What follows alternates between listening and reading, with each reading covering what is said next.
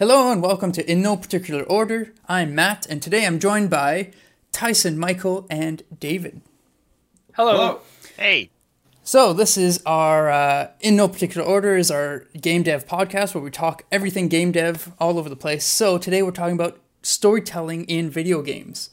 So for those who may not know, our first published game was Halen Ballad of the Blade Thief, which is a first-person action platformer with a very, very heavy narrative.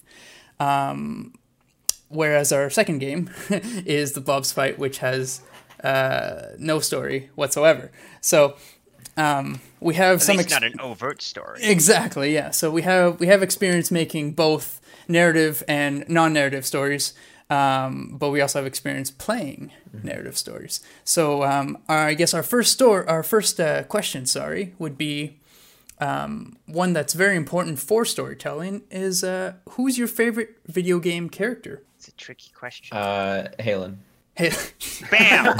unbiased. Bam! Dropping some hard truths here, game industry. That's a tough question, but okay. I think for maybe me, not your number one, but one of them. What's he about to say? Yeah, for Michael. just because the games cover so much of his story, I really like Nathan Drake. I'm a huge Indiana Jones fan, so I've always been a fan of him. But really, I didn't care as much about him until the fourth game.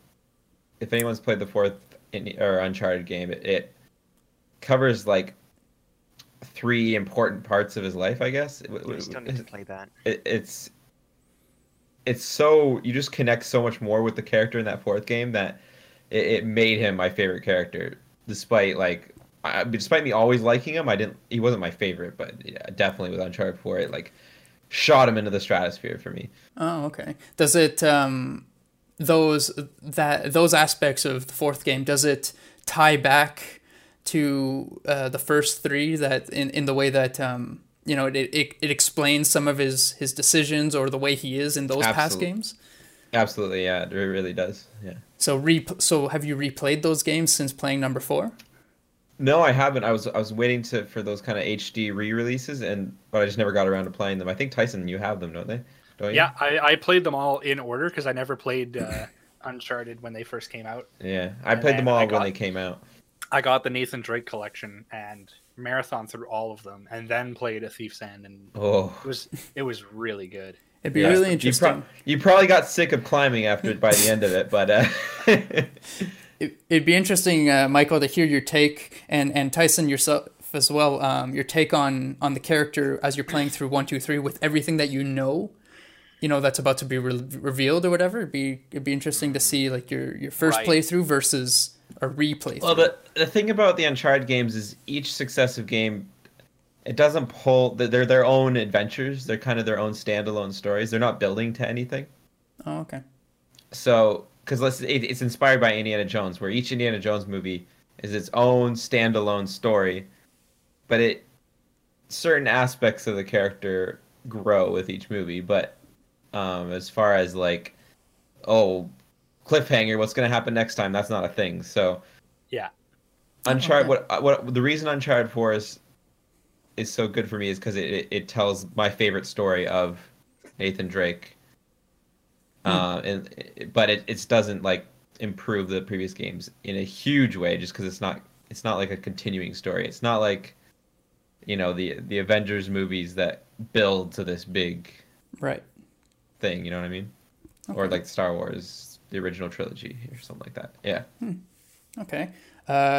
Tyson or David, favorite character? Or one of? It's tricky because a lot of the characters I think about are characters that aren't necessarily great characters in a narrative sense, right? They're not they wouldn't necessarily make great main characters in a movie or a TV show or a book or anything like that. Mm-hmm. What I like about them is... What are some examples? Okay, so the biggest example that sticks out of my mind is Samus from the Metroid series. Mostly I'm talking about, the 3D ones too. Actually, I guess all of them, really. Maybe not Another M. Yeah. A game no one should play. Doesn't that one have the most story? Doesn't it have like cutscenes and stuff? It does. Anyways, no. What I like about Samus as a character is that everything you know about her, like you like the beginning is like a little like, oh yes, I was sent to go do this, whatever. Like that's completely irrelevant. Like what you get of Samus as a character is you're playing her just going down into these dangerous alien worlds full of monsters and just horrific things and stuff. But it's not a horror game. It's like a, an action platformer, because you're just like bravely going through, you're exploring, you're finding things. For example, like the backstory is that like Ridley, the big pterodactyl, fire-breathing pterodactyl, is the one who killed Samus's parents and like killed all her like the people who like the colonists of the planet where she used to live or whatever. And when you find Ridley, you don't like, oh no, I'm scared. No, you just shoot a ton of missiles in his face. Because Samus is like it's like focused and determined and doesn't let anything hold her back or stop her. Mm-hmm. And she's just going down to these planets completely alone to like single-handedly take out some galactic threat now and again. Like alone with basically minimal equipment, and just goes in. And obviously that's like, if you think about that as a story, like obviously like that's a common like video game thing, right? Oh yes, you're the sole protagonist, but like Metroid was one of the first games of that, and it's continued being the same. But like that idea of, I don't know, I think that's like that's the thing, right? Is that some games you are controlling a character, like in Uncharted, Nathan Drake, like you're not Nathan Drake. You're controlling him and he's having his own story. But some games, like Halo or Skyrim or Metroid, you are embodying this character, right? You are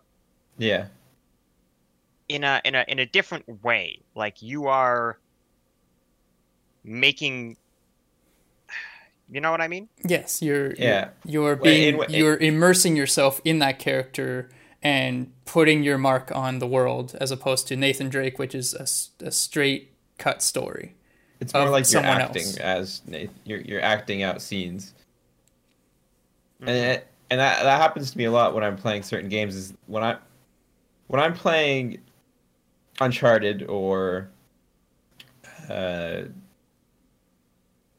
like Red Dead or something like that, where I'm playing a specific character, and they like have talking lines, and there's certain things that they need to do. I find myself playing in a more like I'm trying to be perfectionist. I'm trying to do things the way I think that character would act. Mm. Whereas when I'm playing like Skyrim or Halo or something like that, and a game where you kind of are that character a bit more, I act how I would act. You know what I mean? Yeah. At least that's how I play. Like I know a lot of people are like, they jump into GTA and they just wreak havoc. But for me, when I was playing GTA 5, who has like 3 separate characters, each character I would play them based on how I think their characters would act in that situation. You know what I mean? Oh yeah, for sure. That makes sense. Yeah, that makes sense. Tyson? So characters are hard for me because there's so many characters that I've played that I enjoy. So one of the characters that I found most entertaining, I guess, as a player is Atreus in the God of War reboot. Mostly because he's a character that he's your son. So he embodies a lot of what I assume are fatherly emotions, I guess is the way to put it, where, sometimes you can be really proud of your son, and sometimes he can really piss you off, and sometimes he can just be a massive disappointment. And, you kind of experience all those emotions through Kratos' eyes. But the thing that really stuck out to me was how they managed to fluctuate Atreus's character between being like a really fun, useful, kind of helpful character to, oh my god, will you please shut the fuck up? I don't care. And then going back to, oh, this is a really cool character, and then going back to shut the hell up, I don't care.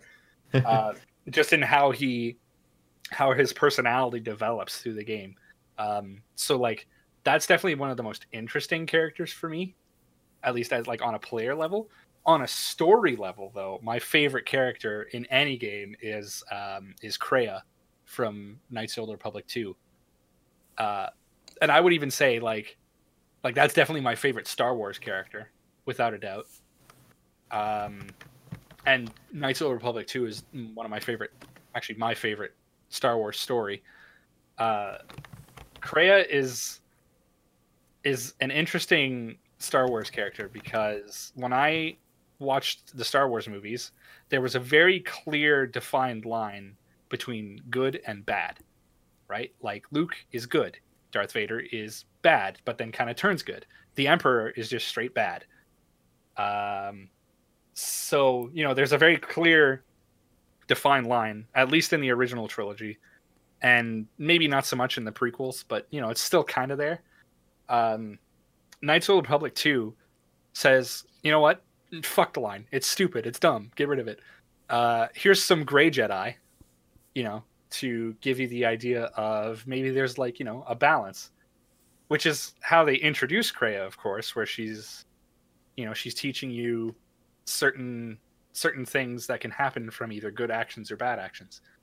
One of the situations that sticks out to me in my mind all the time is when you first land on Nar Shaddaa. There's as soon as you land, there's a beggar that comes up and asks you for money. And if you give him money, Kreia criticizes you for giving him money, because what will happen is you see the character with the money like run away really happily and then get robbed by another poor person because he has money, right? And Kreia's like, just being the generous person isn't always the right thing to do. On the other hand, if you're playing as a dark side character and you don't give the person money, that person then goes and robs somebody else with money and gets killed. Oh my god. So no matter what you do. Again, you get criticized by Kreia for doing the wrong thing. Okay.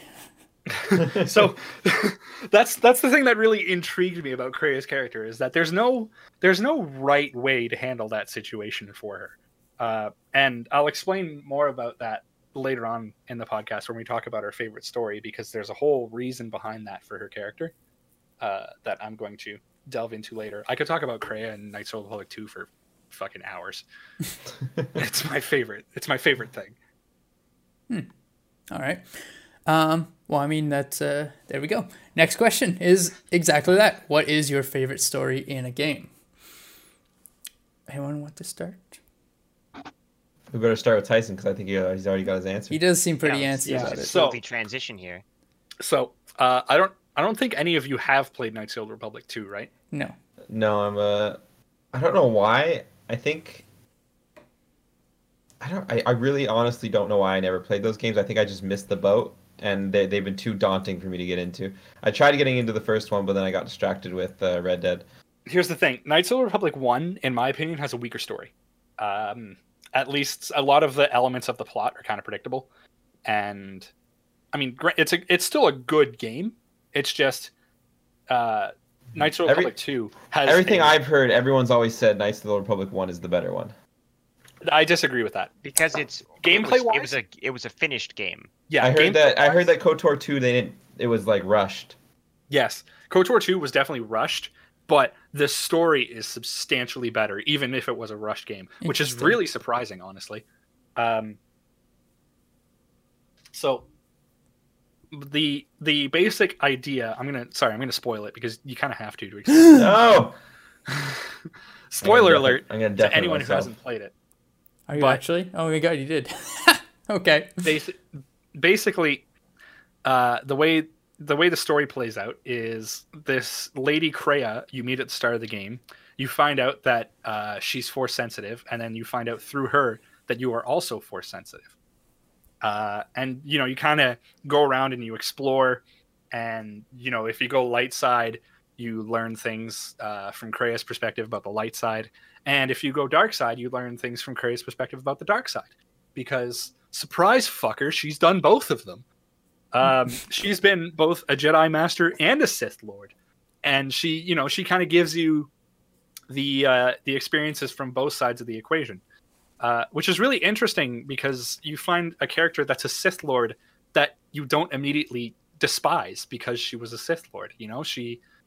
She explains that to understand the Force fully, you have to understand both sides of it. Sounds a little bit like Qui-Gon. A little bit, yeah. Qui-Gon was definitely, more of a neutral kind of Jedi.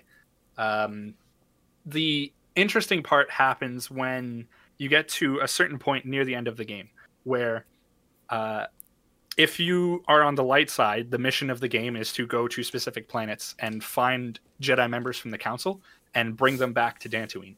Mm-hmm. If you play as a dark side character, your mission is to kill all the Jedi Masters. Oh. And then go back to Dantooine.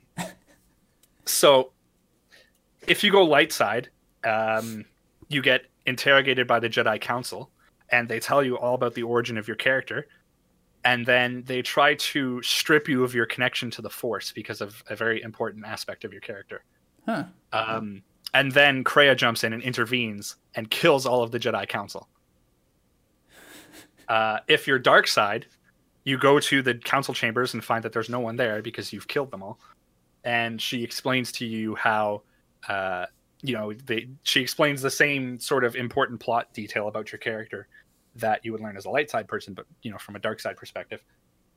And then she basically, in either case, she explains how the Force is a terrible thing because you learn that she hates the Force because she hates the idea of having a predetermined destiny for everybody.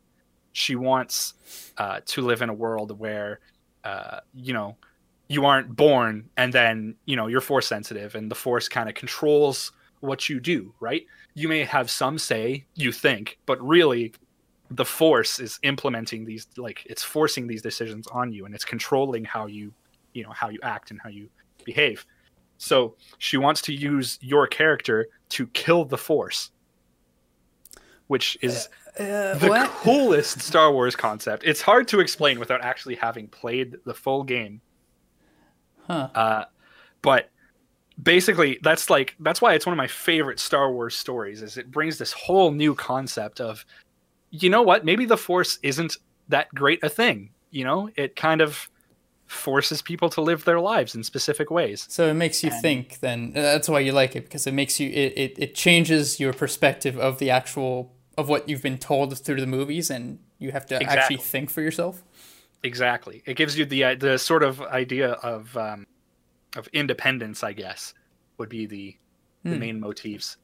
Yeah. So that's all I'm going to say about the story. So Michael can come back. Yeah, there he is. I survived. You did. But yeah, that's really my favorite Star Wars story for sure because of that, the way it plays out. Cool. Favorite story? I really enjoyed Mass Effect 2. The way it all kind of came together, when you kind of connecting individually with each of these characters in a deep way, and then bringing them into this final battle where they all get killed off, was very effective. And then I never finished Mass Effect 3, and I never played Mass Effect 1, so Mass Effect 2 was kind of its own thing for me. No, I didn't have an Xbox 360 when it came out. I've played. I think the only Mass Effect game I've played more than once is Mass Effect 1. Have you played 3? I more than once. I've played all of them. I haven't played 3 more than once. Okay. I really like Mass Effect 1. It's not my favorite video game story, but I do enjoy it. I mean, it is kind of, in a way, like a classic story, quote unquote. It's not like there's too many big surprises but it's just I don't know. I just enjoy it. It's an epic sci-fi adventure. Yeah, it's They an do a epic really good job. sci-fi adventure. And you feel like you're controlling it to a certain extent, Yeah. you know? I think that my favorite story in a video game, also my favorite video game is Chrono Trigger. Hmm. Um, You and you control time or something, right? not really at all. It's Okay. okay. I know very little, if anything, about it. Briefly, Chrono Trigger, yes, is a game about time travel. Big surprise. But it's like you play these characters in, I guess you could say, sort of like typical like Japanese RPG characters, like fantasy Japanese RPG characters. And then it's like, oh wait, time travel. So there's different eras that you end up kind of bouncing between in this big adventure that basically you're like this big story. You're figuring out what's going on across different time periods. And you end up going to slowly figure out what the heck is going on because you're like traveling back and forth through time. So you end up in, there's the year 1000, not related to our real lifetime, but there's the year 1000, which is like kind of like, it's like, you know, medieval-ish, but I guess slightly more futuristic because they have like, you know, mechanical stuff and guns and stuff. So more steampunk, Maybe a little more steampunk. No steam though. Okay. But yeah, kind of like. And then there's the year 600, which is like the Middle Ages, you know, knights and monsters and stuff like that. And then there's the post-apocalyptic future, which is like full of robots and destroyed cities.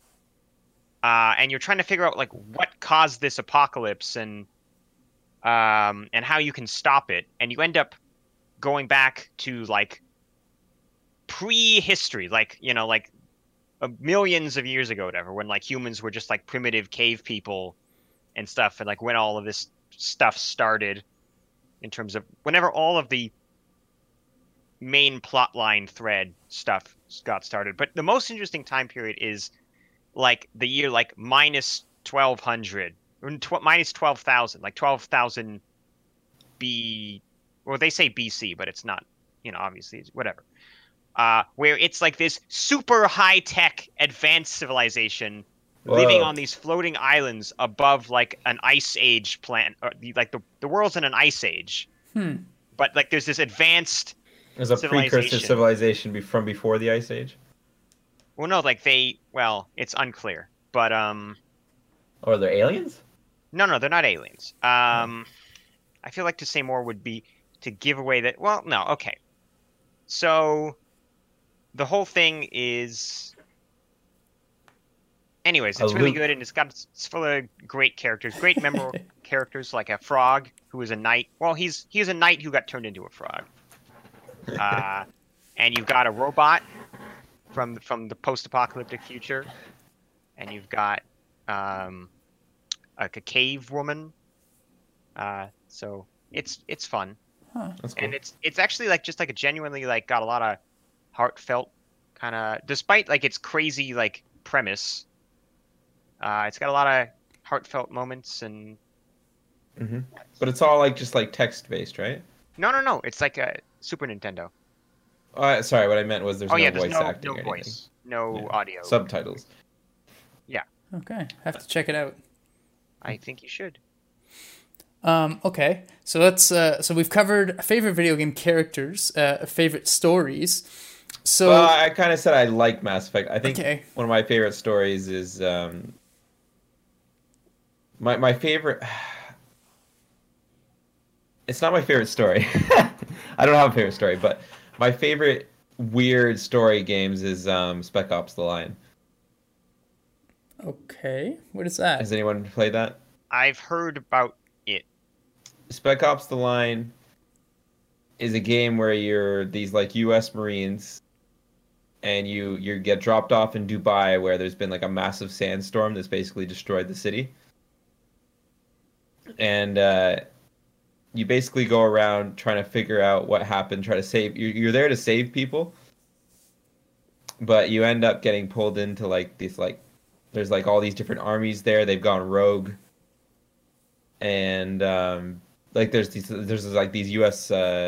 Army guys who have kind of gone rogue and start looting the city and kind of starting up their own kind of thing, and you get into this like super morally gray areas in order to survive and like defeat the bad guys, but it ends up that you're kind of the bad guy in the end, and it's very like it's a very political kind of gray kind of like sad story that you don't expect to see from a video game, especially, and it's kind of it comes out of that time where we were getting lots of those kind of like modern military shooters, right?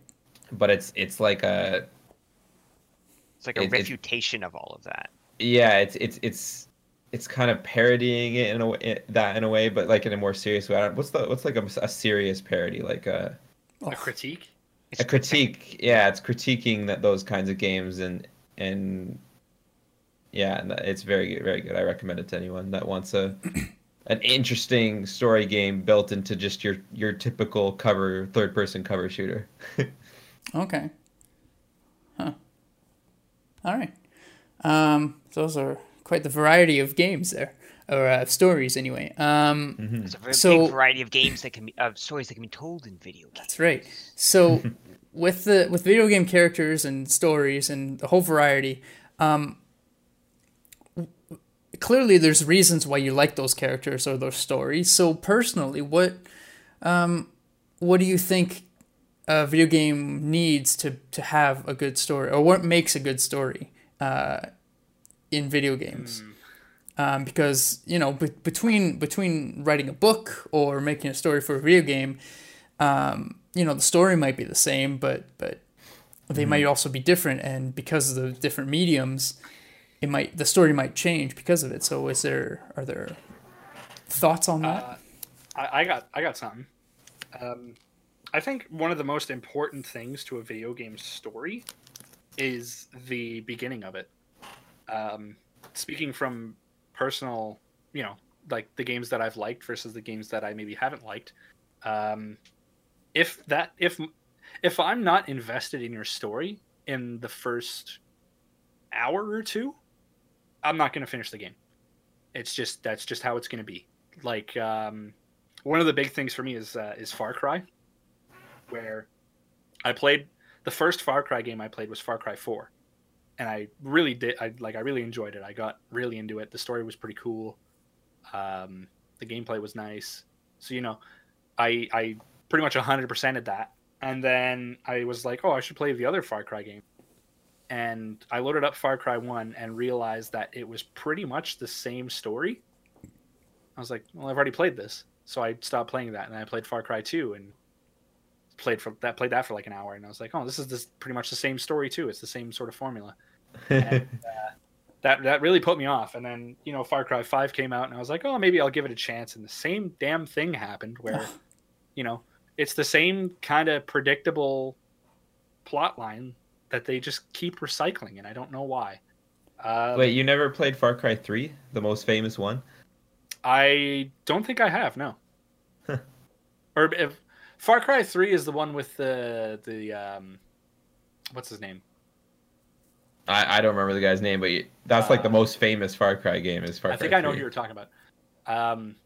I have not played that. I kind of want to play Blood Dragon because I feel like that seems like an interesting, different kind of concept. It's just a matter of picking up the will to play another Far Cry game.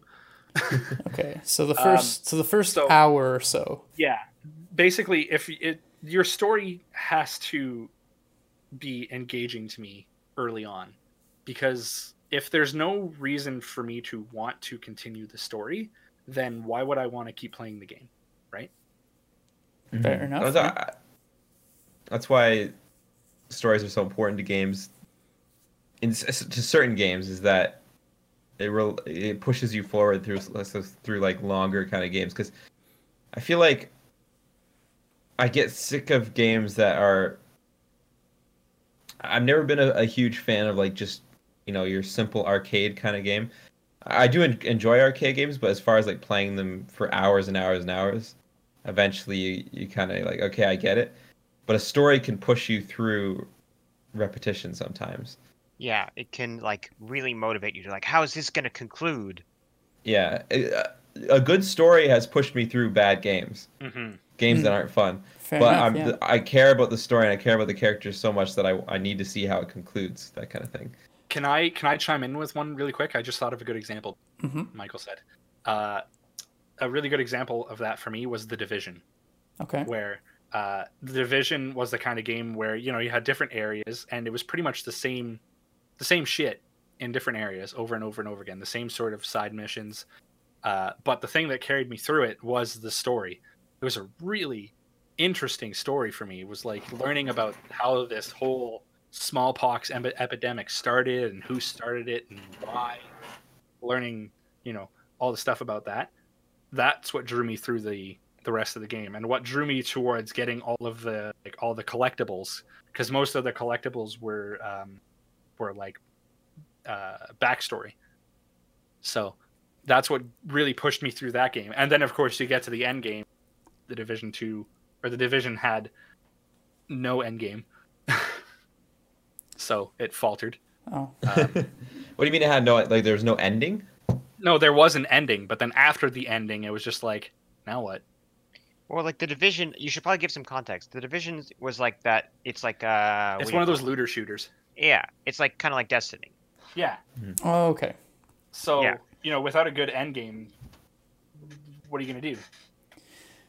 Play a new game? Yeah. I never get why people complain about like games having not the best end games, because for me, as soon as the credits roll, I'm done with the game. I don't touch it again. But I know that a lot of people like to 100% games and that kind of stuff. It's never been my thing. Yeah, well, think about it like an MMO. Mm-hmm. Those looter shooters are building off of MMOs, they insist that they're not MMOs, but they are 100% definitely MMOs. Yes. Absolutely, completely. I think the main difference is that you're first person. Like, it's not an MMO. It's an MMO. Definitely MMO. And I think The Division is the same. I'm coming off my Destiny experience here, but I think The Division is the same. Yeah, I can definitely say that it's extremely similar. Where in an MMO, players have a certain expectation of like, oh, now that I've reached, the highest stuff, now it's time to do the real, like the big, difficult danger thing, right? Oh, there's this raid or, I don't know, mission that's super hard that now I can do because I'm the max level. And I guess that's what people mean when there's no end game. Yeah. There's there's no content for someone who's just the top tier. So Tyson was saying that's not really story related here. So Tyson was saying the beginning of the game needs to captivate you, which makes sense. If you don't care about it till like 3/4 of the game, well, self-explanatory. But from that discussion, it almost sounds like if the game isn't like, it's almost like the story and the game need to be cohesive enough that if you finish the story in the game, you can't just you don't want the player to just sit there and go, now what, because they finished the story and see no purpose in your game. And I almost feel like they should be interconnected to the point where you should never reach that point of now what do I do? There's no reason for being because I finished the story. Yeah, well, I think that it goes like this, right? Is that some games are their story, right? Like Mass Effect or Uncharted, or I mean, even a game like the Halo single player, right? It's like you finish the game and finish the story, like it's the same thing. But then other games with open worlds need an end game. Yeah, exactly. A game with like an open world is a different story. Mm-hmm. I think another thing a game story has to have is that depending on how the game is built and how it's laid out, it has to have the pacing has to be different than some other kind of medium, because depending on how your game is laid out, the player might not get to the next like chunk of it, right? Until later. For example, right? It's like, okay, so another example, Chrono Trigger. So the game to Tyson's point, it has like a strong start because you go and you're at this, oh, it's the Millennial Fair. Yay, everyone's celebrating. Oh, let's go to this. Oh, look, my friend is showing off this weird teleportation machine she's created. Okay. Here, a person I've just met. Oh, she's going off and she has this weird like necklace or whatever. And then because of the necklace, the machine malfunctions and she vanishes. She doesn't get teleported to the other side of the teleporter. Oh no. And it's like, shit. And then you're like, okay, I'll go see what happened. So you grab the necklace that she dropped and you go into the teleporter with the necklace, and it ends up, surprise, surprise, it's Chrono Trigger, sending you back in time. But it's like you kind of like this, it kind of draws you in with this mystery, like what's going on with this necklace, like where'd she go, what's going on here. Right. But then it's like you get plopped down and you're in the middle of like a RPG, wilderness, right? It's like, oh no, I need to get through this mountain and they keep getting attacked by monsters. And what Chrono Trigger does is that, oh shit, 1 second, I knocked something over. That's part of the mystery, right? It's like you're like, wait, I was just at like a festival and now I'm in the mountains somewhere and I'm being attacked by like gremlins. Like what's going on here? Right. So the pacing, what information is presented at what time and what happens, so quickly or so slowly has to cater to specifically the video game, whereas the player might not get to it like right away. But in a movie, It's like, hey, it's just going to happen. You have no control, but the player can actually say, I'm going to go through this door in 20 minutes or right now. Yeah, and the exactly. story still needs to work. I'm going to just run around through this level endlessly, or am I just going to run right through the level and get to the next chunk? Right? Mm-hmm. And that can affect the game. Some games that kind of running around, you spend so long at it that you forget what's happening in the story. Yeah, exactly. Also, so that's for like in Diablo 3, in Diablo 3, me and my friends were playing it together. It was like 3 of us. And actually, it happened in Borderlands 2 as well. Both those games kind of are kind of big looter kind of games. Yeah. And you spend a lot of time just kind of killing creatures to get loot, and you're going looking at your loot, figuring out what's better, having fun with your friends while you do it. And then you get to a story part, and we're all like, "Wait, what's happening again? Mm-hmm. Who's this? What?" It was literally 3 hours ago that we had our last story thing because we just spent so long in that cavern, and now I have no idea what's happening.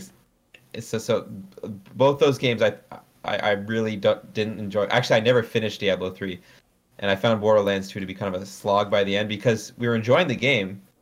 We were having a fun time, but we had no idea what was happening in the story. We were completely lost. So I think as we all know, the video game genre, video games as a thing haven't been around forever, haven't been around for very long. And boundaries are still being pushed and developers are always figuring out what can and cannot be done, and is it well done or whatever, and the genre is constantly evolving, right? Whereas movies or books, I mean, they've been explored and they are set basically, right? We know how to make movies and whatnot, but video games are still always evolving, and I think that's part of it. Is especially when you're doing a story, people are still figuring out what the best way to lay it out is, and I think part of maybe like in open worlds, like what you're saying, Borderlands or Skyrim, I find myself, I'll play Skyrim, but unless you're playing the whole, whatever quest you're playing, whether it's a full storyline or a side quest, unless you play it all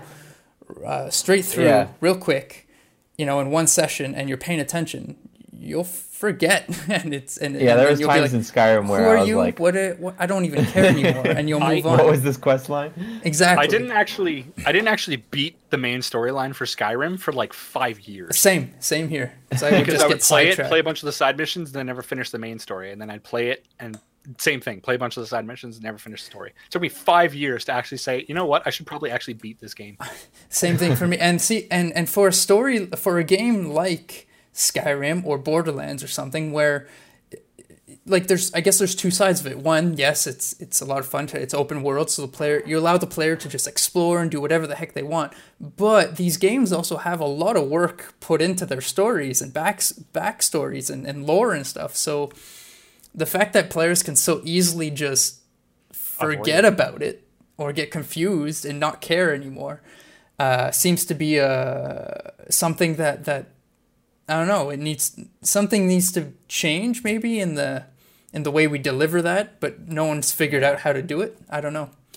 Yeah, I think that's right. Like, yeah, definitely. Like, Skyrim's a good example of a game that has a story that they made, but really it has a story that you create, right? And it's the story that you create for, I think, a lot of players is a lot more interesting and exciting than whatever, like, oh, you gotta go save the thing from the... It's like, but I want to just kind of wander around and see what's what, you know? Yeah, for sure. But I think... So what... yeah, so, guys, what are some games that you've played that have told stories in, like, an interesting way or, like, an unusual way?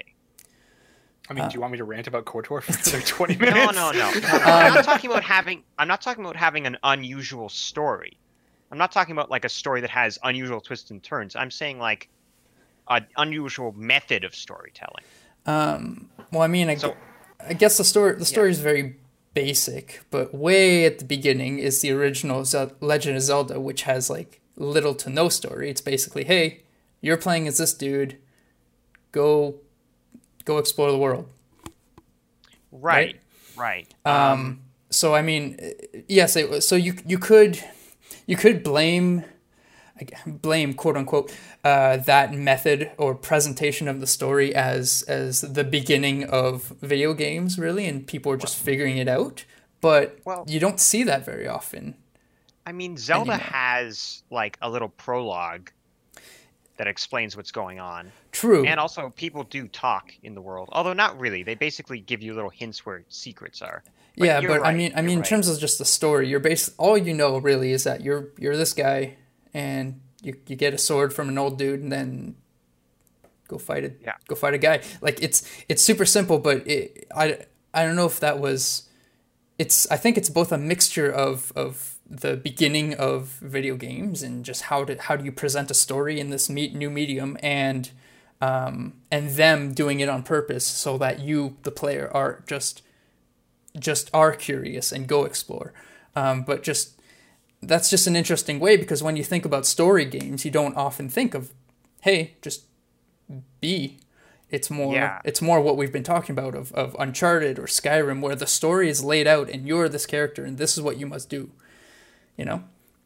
Yeah, I think another example, which maybe takes it even further, is maybe not. Maybe it takes it less far in that direction, but also more far. I'll explain. Hyper Light Drifter is a game with not a single word of dialogue. Okay. Not a single word of explanation anywhere in the game. It is told... The story is told entirely through there's like an opening cutscene where something happens that is not really, you don't really understand what the heck is going on at the beginning, and all of the characters you encounter, they tell their own little stories through just pictures. Okay.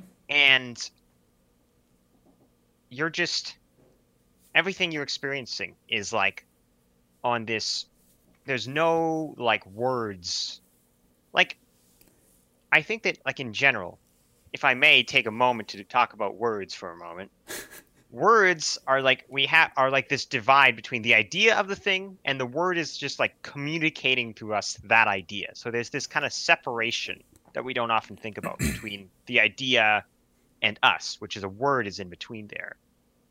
And like Hyperlight Drifter kind of like sort of circumvents this by there's no words, there's no nothing, there's no talking, there's no dialogue. It's all just like symbols, and it's like, oh yes, there's this, you're looking at this image and you're trying to, each of the triangles gets filled up when you get to a different area and you complete the thing. It's like you're in your brain, you begin to like just sort of, you don't put words to those things. It's just in your brain. It's like, oh yes, the triangles, but you're not thinking about it in words. It's just like triangles. It's like, right. Oh yes, you got the triangles. You got the little thingamabobs when you pick them up from enemies, and everything's just, the whole story of the game is just communicated through this, I don't know, like this wordlessness that's really interesting. So I guess, and it gives the player a way to interpret it how they want. Yeah, exactly. So like, you know, in later Zelda games, you know, it's like, oh, Link, this is the Triforce. You must do this because you have the courage, whereas Ganon has the you know, and all that, and you're just being exposition, blah blah blah blah blah, and this is what it is. Whereas it sounds like in Hyperlight Drifter, you know, that thing is like, has a name and it is one thing, but the player as an individual can interpret that as their own thing, whatever they feel like it might be. Yeah. Mm-hmm. Okay. So it's almost like an open world, but in the story you to explore. It is kind of an open world. You know what I mean? In a limited sense. Yeah. Yeah. Would you guys say that Minecraft has a story? I think to some extent. Well, yeah. I think Minecraft, I don't know how it is anymore, but it's always changing. Yeah, when we used to play it when we were kids, you know, it's kind of like the Skyrim thing where you create your own story. However, in Skyrim, there's a bunch of people and stories and already there mixed in with whatever you want to do, whereas Minecraft is literally you sitting there and you do anything you want. So you are creating your story. There's nothing. I mean, there is a canon end game, and that's fighting the Ender Dragon. Yeah, but that's like a thing that they added later. Yeah, and to be fair, that's just a personal goal for you. You don't have to do it. It's just an option. Mm-hmm. I think. For some reason, a lot of people, when they're thinking about story games, you don't think of Minecraft because like, oh, Minecraft doesn't have a story. They literally made Minecraft, what was it, story mode or adventure mode, like this other game that has like a story, because people were always like joking, oh, Minecraft doesn't have a story, but it does. And it still doesn't. I found that Minecraft some of my most like engaging moments in gaming was playing Skyrim the first few weeks, and just like the stories we were telling at school about what happened to us. And then that fateful day when, you know, you could play multiplayer and you could create a server and get into with each other and tell all these stories together. I think one of the biggest interesting things that will happen in games once we reach kind of that, you know, Ready Player One future where you're kind of fully in the game, is that it's just going to be just this like weird dreamlike otherworldly version of life where you're just interacting with things, and it's the interaction that creates the story and not necessarily scripted pre-made events. Scripts and events and stuff like that. Yeah. What do you think? I think story games will always exist, but I think some of the more interesting stories of the future are going to be told without those things. Yeah. I think games like Minecraft don't have a story. They have many stories. Yes. Right? They have like, I mean, yeah, just like the big chunk of any kind of open world game or anything like that, where there's a word for it, like an emergent narrative. Oh, maybe. Yeah, I know there's a word for it. Yeah. Like system, it's all built around systems and. Yeah. Anyways, there's a word for it, but the point is emergent gameplay. Anyway, where the story that you're just sort of doing something, right? You're like, you know what? I think I'm gonna go over that way. I mean, even Breath of the Wild, like Breath of the Wild is kind of the same kind of Skyrim thing where it has a story and it has cutscenes and stuff and a goal, but like the vast bulk of that game and the best parts of it probably are the parts where you're just kind of going.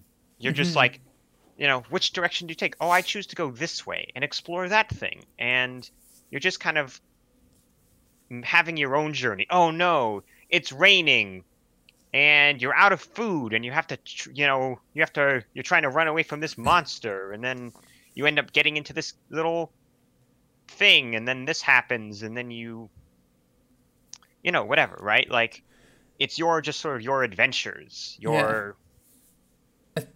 I think that's what. That kind of, Go ahead. that's a kind of story that only video games. Oh, that's only games can give. You can't have that kind of a story in, a book or a movie or a TV show or something like that. Yeah, because all that is the story. There's no way to deviate from it. And even in video games, the main storyline, you can follow it and there's no way to deviate from it. But there are things that can happen in between there that you, the player, had full control over and you made it happen. And it happened because you decided to do something different. And I feel like something like Minecraft or Skyrim or something, oh yes, hey, Michael, I was playing Skyrim yesterday and I ran over to Riverwood, but when I turned the corner, there's a troll there and, he smashed my face and I had to, do things like that where unexpected things because you made a decision as opposed to a movie where, everyone knows the story. There is no difference. Mm-hmm. Yeah. And I think the distinction is like, like you can have, like for example, Uncharted. Like you can make a movie easily out of Uncharted, but you couldn't easily make a movie out of Minecraft. They're doing it though. They're gonna try. Yeah, like Minecraft, we'll see. For both those. Here's the thing. Whatever this Minecraft thing ends up being, like, it's not going to be the stories it's not going to be what makes Minecraft interesting, right? They might. Who knows what the heck it'll be, but I think they'll probably be inspired by the Lego movie. Yeah, maybe. The reason I know the Minecraft movie won't be anything like the real experience of playing Minecraft is because those stories, the experience of playing Minecraft, it's not like an outwardly interesting story. It's not like an exciting narrative necessarily. Not in the same way. Like it can be engaging. And it's like, oh man, I've discovered this underground, cave system and I'm exploring. It's like, I wonder what I'm going to find.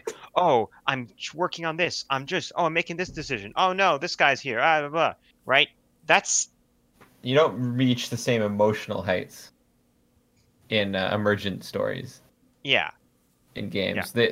Like in normal everyday life, it's rare that something epic happens or where some great trial reaches a great conclusion that's great for that worked out perfectly.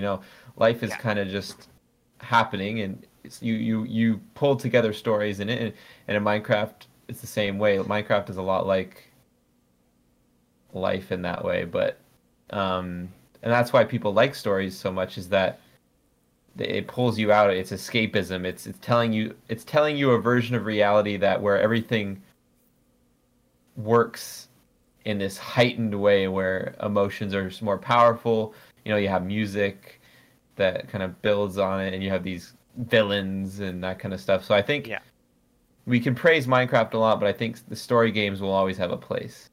Just like movies will always have a place, and books will.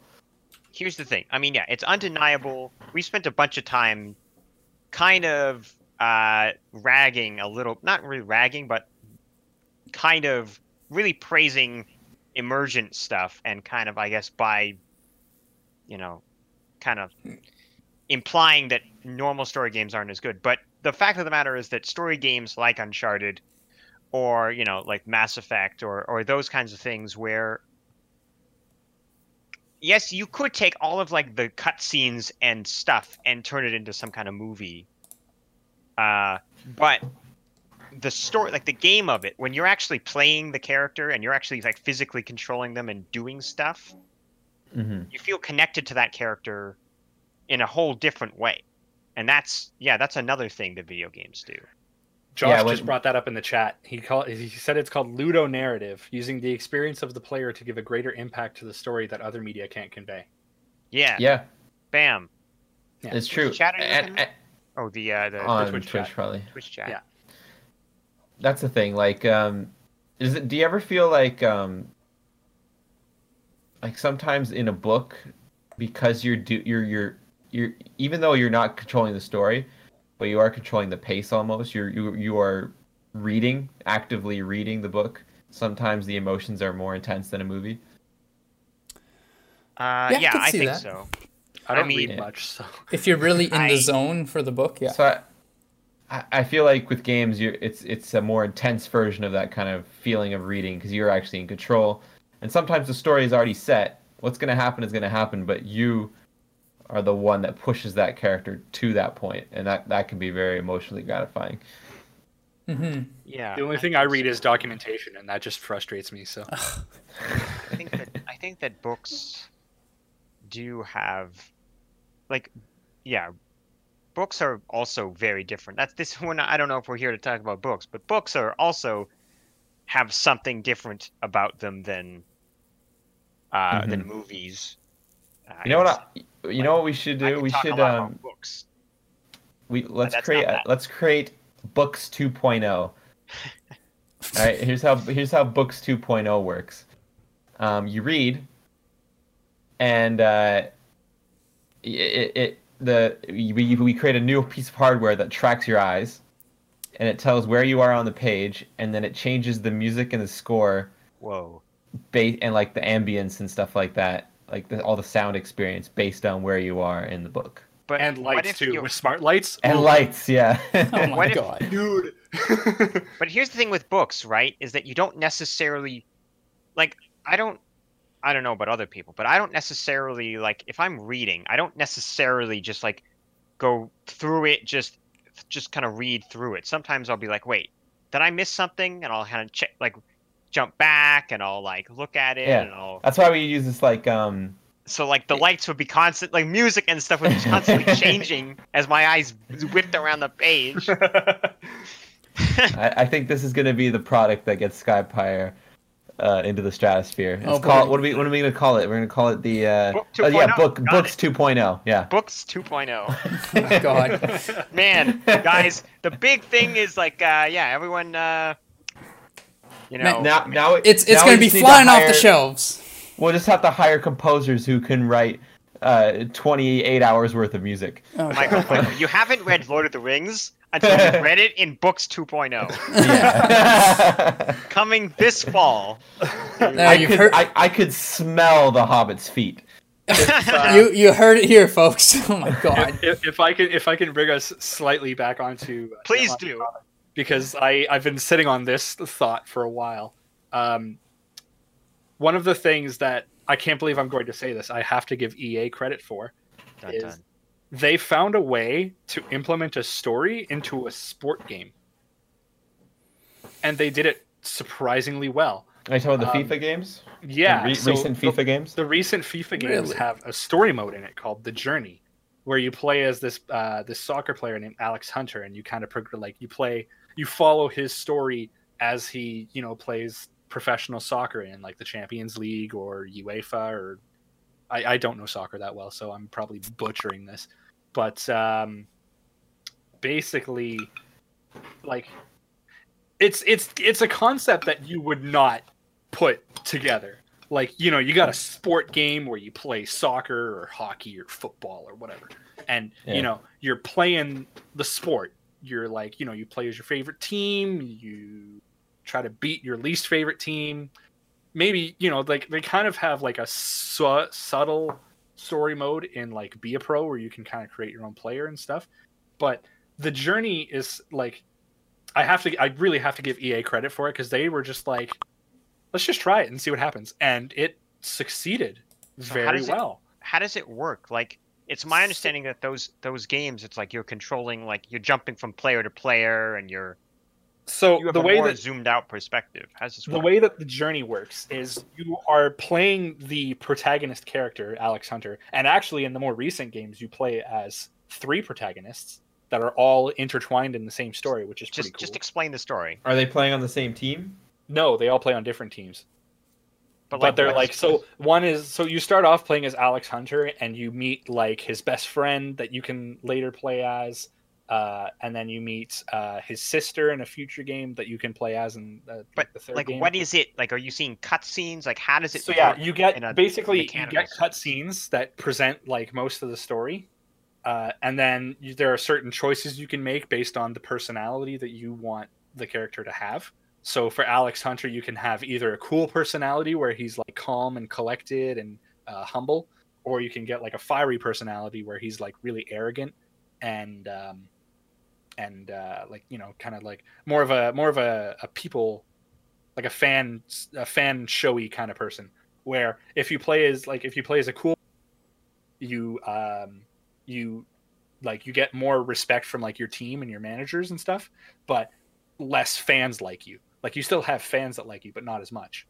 Whereas if you're like a fiery personality, you get more fans, but your managers tend to not like you as much, because, you know, you go on media and say like, you know, dumb shit like, oh, we wouldn't have won the game if it weren't for me, stuff like that, right? It's not really like being a team player. Right. So you can make that choice based on how you want to play, and based on where you are and like what choices you make, it triggers certain cutscenes and stuff. But then to actually play the game, you go through certain events. Like, you play actual soccer games, right? So, you know, if you're playing for Manchester United, you know, you play through a Manchester United season as Alex Hunter and try to win whatever cup they get in that league. I can't remember. So it's the kind of concept where you don't expect the two things to merge well, and they somehow found a way to do it, where you get an actually really good investing story where you actually kind of care about this character and what happens to him, even though, you know, you're just playing soccer. So it's something that I really have to give EA kudos for. It's like one of the only things I can give EA kudos for. But the fact that they were able to put a story into a sports game is something that I don't think I could have ever fathomed as a child. Because I've played NHL like every year since I could hold a controller. So, like, if I went back to like 6 or 7 year old me and was like, hey, what if there was a game that had like a sports game that had a really good story? Actually, this is a bad example because 6-year-old me wouldn't give a shit, but you know what I mean. I think for me, I never got into sports games because there wasn't a story, or at least not one I cared about. Mm-hmm. I never got into sports games because I was like, what? Who cares about sports? You know what? Is there any volleyball games? I'd play a volleyball game. Probably is. There's lots of beach volleyball games. That's true. I'd like a VR volleyball game. The video game development universe is mostly male dominated in history. So, you know, beach volleyball games with chicks in bikinis. Of course it's going to exist. Oh yeah, what's that one game called? I don't know. I do like I do want to play the Skate games. You know, Skate 1, 2, and 3. Those have story and stuff, so I want to play that someday. Yeah. And I will, because the RPCS3, it's like a PlayStation 3 emulator. They've almost perfectly emulated the Skate games now, and so I'll probably play them in like Super HD soon. Do they have a story? I don't know. Find out next time on. All right. Well, thank you very much for joining us on this edition of In No Particular Order. This was very interesting to hear everyone's perspectives on storytelling and what makes a good game, what was their favorite games and favorite characters. Everyone in chat, thank you for joining us, and we'll see you next month. See ya.